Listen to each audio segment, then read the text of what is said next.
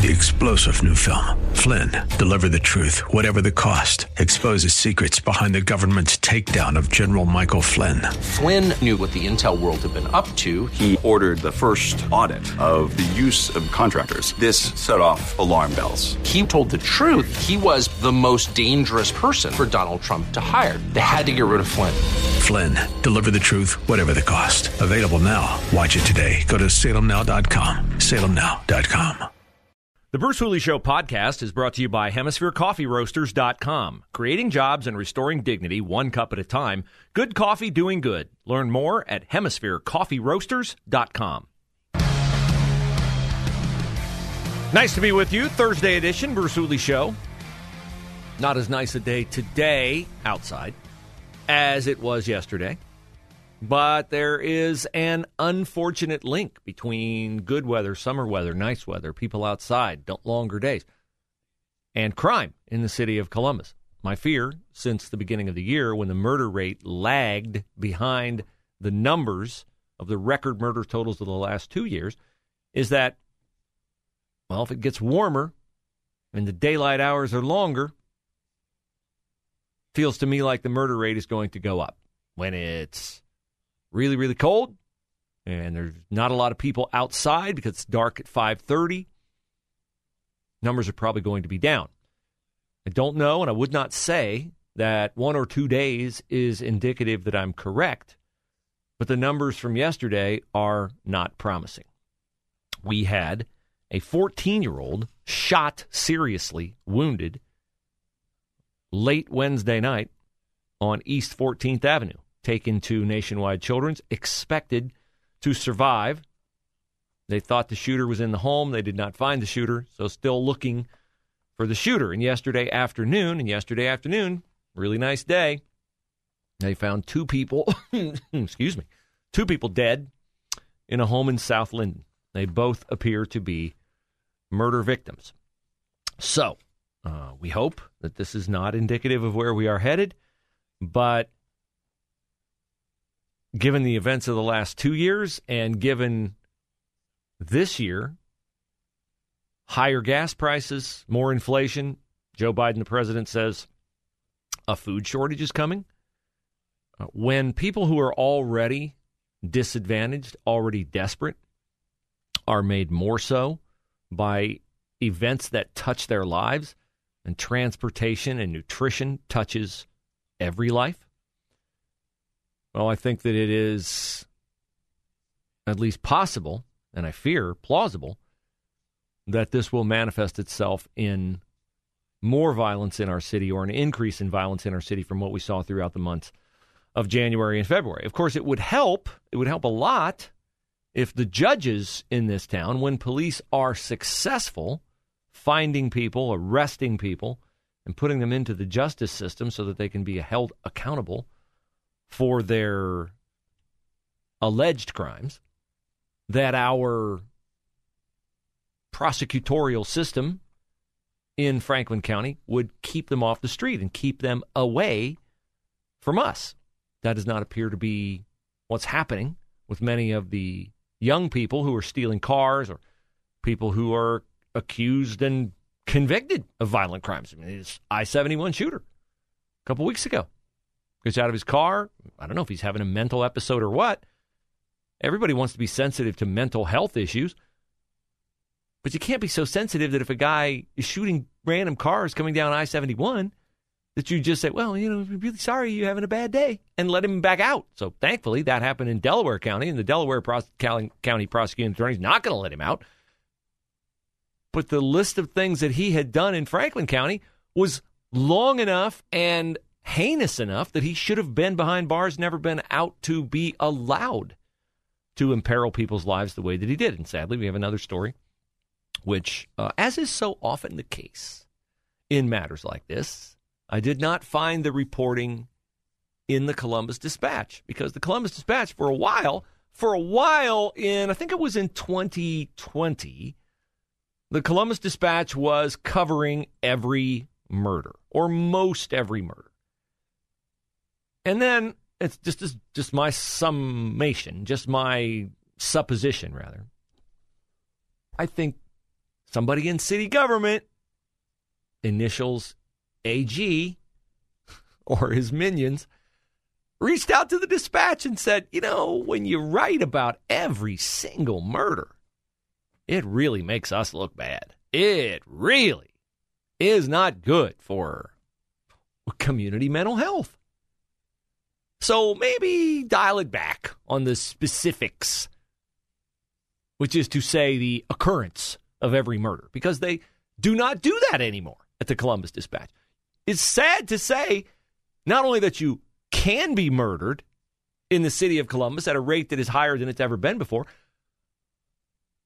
but if you were murdered, it may not even be news. It may not even make the paper.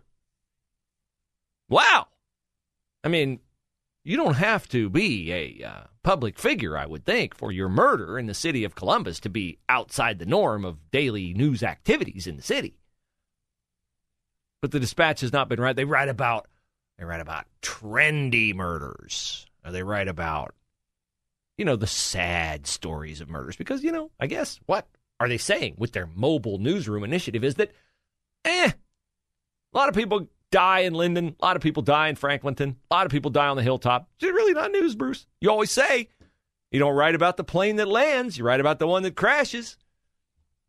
So, in a city where we've had a record murder rate in 2020 and in 2021, is it really news, Bruce, for someone to get murdered? I would submit, yes, it is still news for someone to get murdered. But the Dispatch apparently thinks it is not news for someone to get murdered. And it's very definitely not news, which is to say outside the norm, for Franklin County judges to let criminals out where they can victimize people once again. The problem they have is occasionally those criminals get bored and they head to adjacent counties to do their thing. And they set up shop in those counties, and then those counties, rural counties, aren't as, they're just not as progressive. They're not as caring. They're not as empathetic. They're not as compassionate as the Franklin County justice system, which is to say not as ineffective, or not as effective.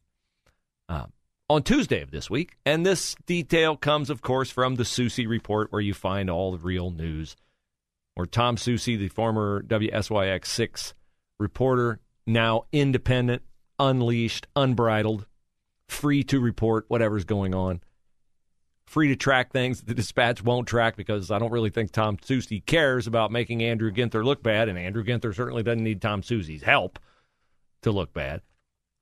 On Tuesday of this week, Muskingum County Prosecutor Rob Welch posted a press release on his office's Facebook page. So this is an official clearinghouse of information. And what he was doing was he was letting the community know, hey, we had a really terrible thing happen here a while back. Thought I'd update you on the 3 people that we arrested and charged and have now been, they've been treated a lot more rudely in Muskingum County than they probably would have been in Franklin County. What did these guys do? Well, they were running a drug house.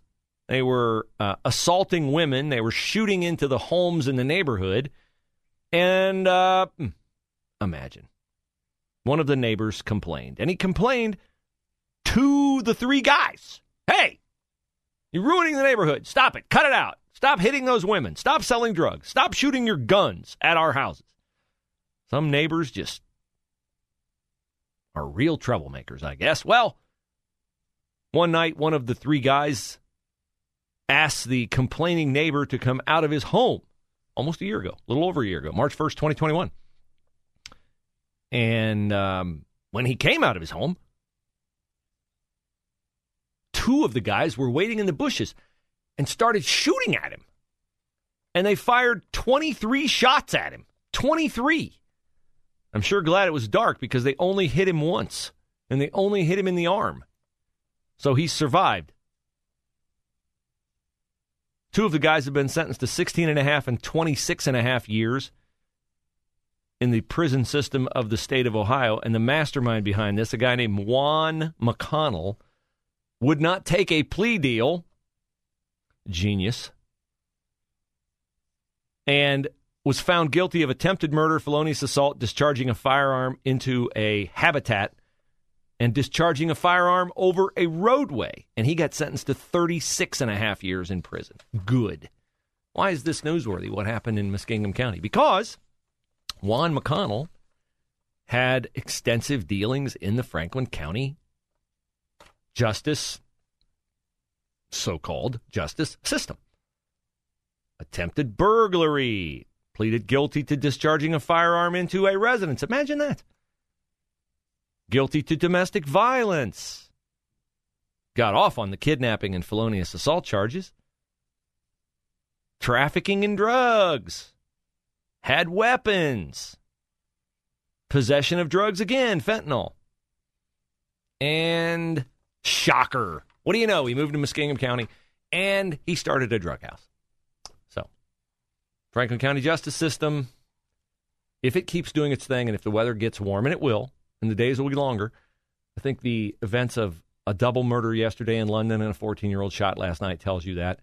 If we are optimistic about violence in the city of Columbus diminishing significantly in 2022 over what has happened in 2020 and 2021, those are noble hopes, but they are not realistic expectations. Now, if you're of my era, you may be old enough to remember a song by Johnny Paycheck called Take This Job and Shove It. It was an anthem for disgruntled workers everywhere, including apparently a professor at Ohio State who now wants her job back for sending an email essentially saying, take this job and shove it. Details next on The Bruce Hooley Show.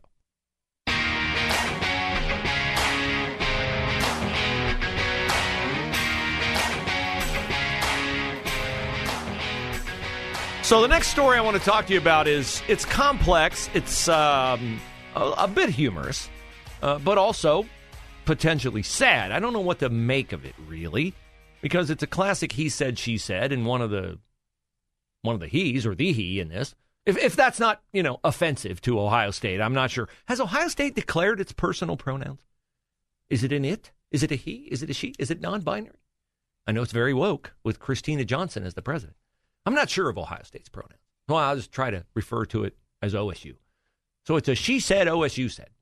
And the she, in this case, is Angela Bryant. 2 falls ago, fall of 2020, she sent a 2-sentence email to her supervisor. She is a tenured professor who teaches sociology at the OSU Newark campus. And here's what the email said. Effective today at 10:50 a.m., from my, in all caps, work computer, I resign! ! Go bleep yourselves because you are about to, in all caps, pay up. Sincerely, was that meant to be ironic? Sincerely, Dr., in all caps, Angela Nicole, her middle name capitalized, Bryant. Okay, so you get this nasty email. Wow, what's the matter with her? What did we do? So they kind of figure this out over the next 2 days, and they just take the high road and send her an email back and say, we've accepted your resignation letter. Well, she now claims that her decision to resign was born of a mental health crisis brought on by bipolar and PTSD. Now, bipolar is a real thing. It is nothing to joke about. And if she's authentically afflicted with this, I'm not really sure what the right course of action for Ohio State is. She was a tenured professor. You have documented email from her saying that she's resigning, and it was not a nice way to resign. And I get it. Like, now she may have gotten treatment, and there are a couple details in this story in the Dispatch about how she was involuntarily committed to Harding Hospital, which I believe takes care of people with psychological issues. The lots and lots of back and forth through emails, appeals. Can I have my job back? I'm sorry. I was not myself. I was outside myself, blah, blah, blah, blah, blah. I hope Ohio State does not lose sight of the fact. 2 things. Number one, always the students have to be protected. Okay? The students have to be protected. And I don't mean that this woman is a danger to any students, but Ohio State has to first and foremost be concerned. I mean, look, her mental health is very important. So's the mental health of the students.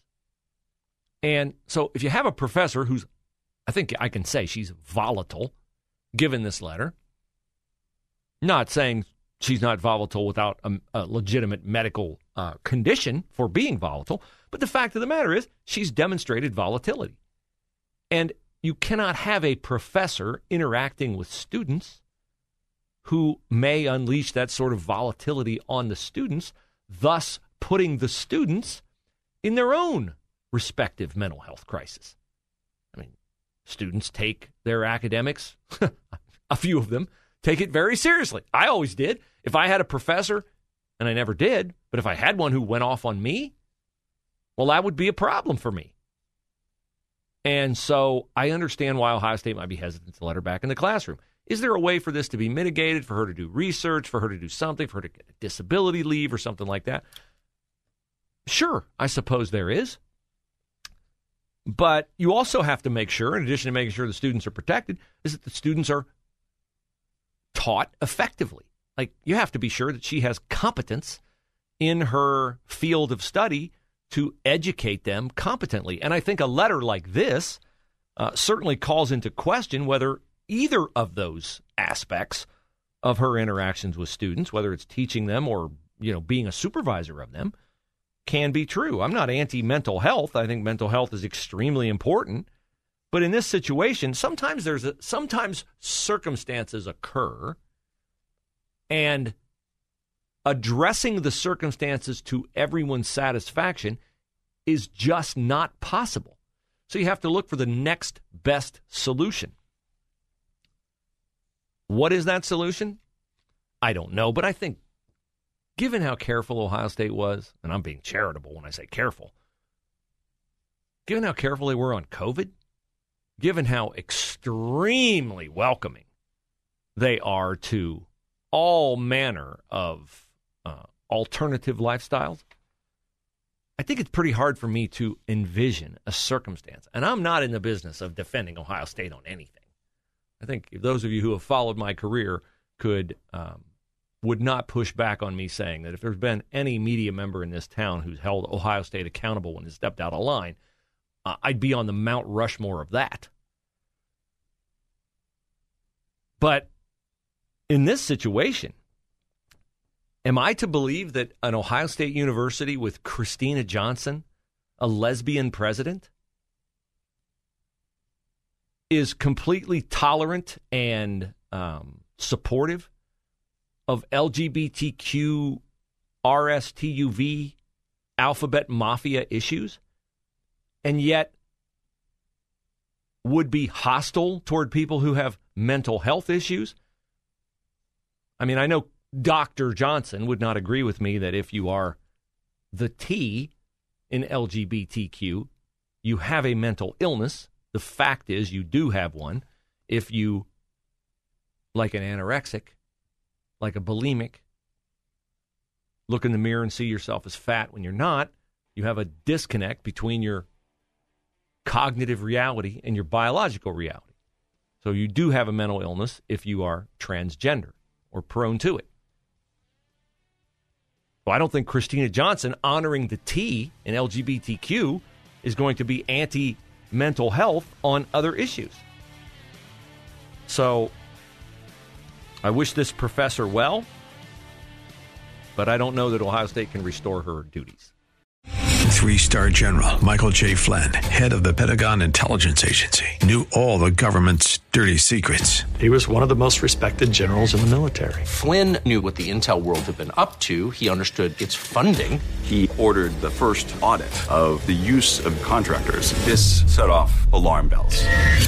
The explosive new documentary, Flynn, Deliver the Truth, Whatever the Cost, uncovers the facts behind this scandal. Flynn told the truth. He was the most dangerous person for Donald Trump to hire. I find out the worst enemy that I'm going to face in my life is right here in America. They took my assessment and they wanted me to change it. And I was like, I'm not changing it. They had to get rid of Flynn. With in-depth interviews, archival footage, and never-before-seen personal records of the man behind the headlines. I just felt like I was drowning. Flynn, Deliver the Truth, Whatever the Cost. Available now. Watch it today. Go to salemnow.com. salemnow.com.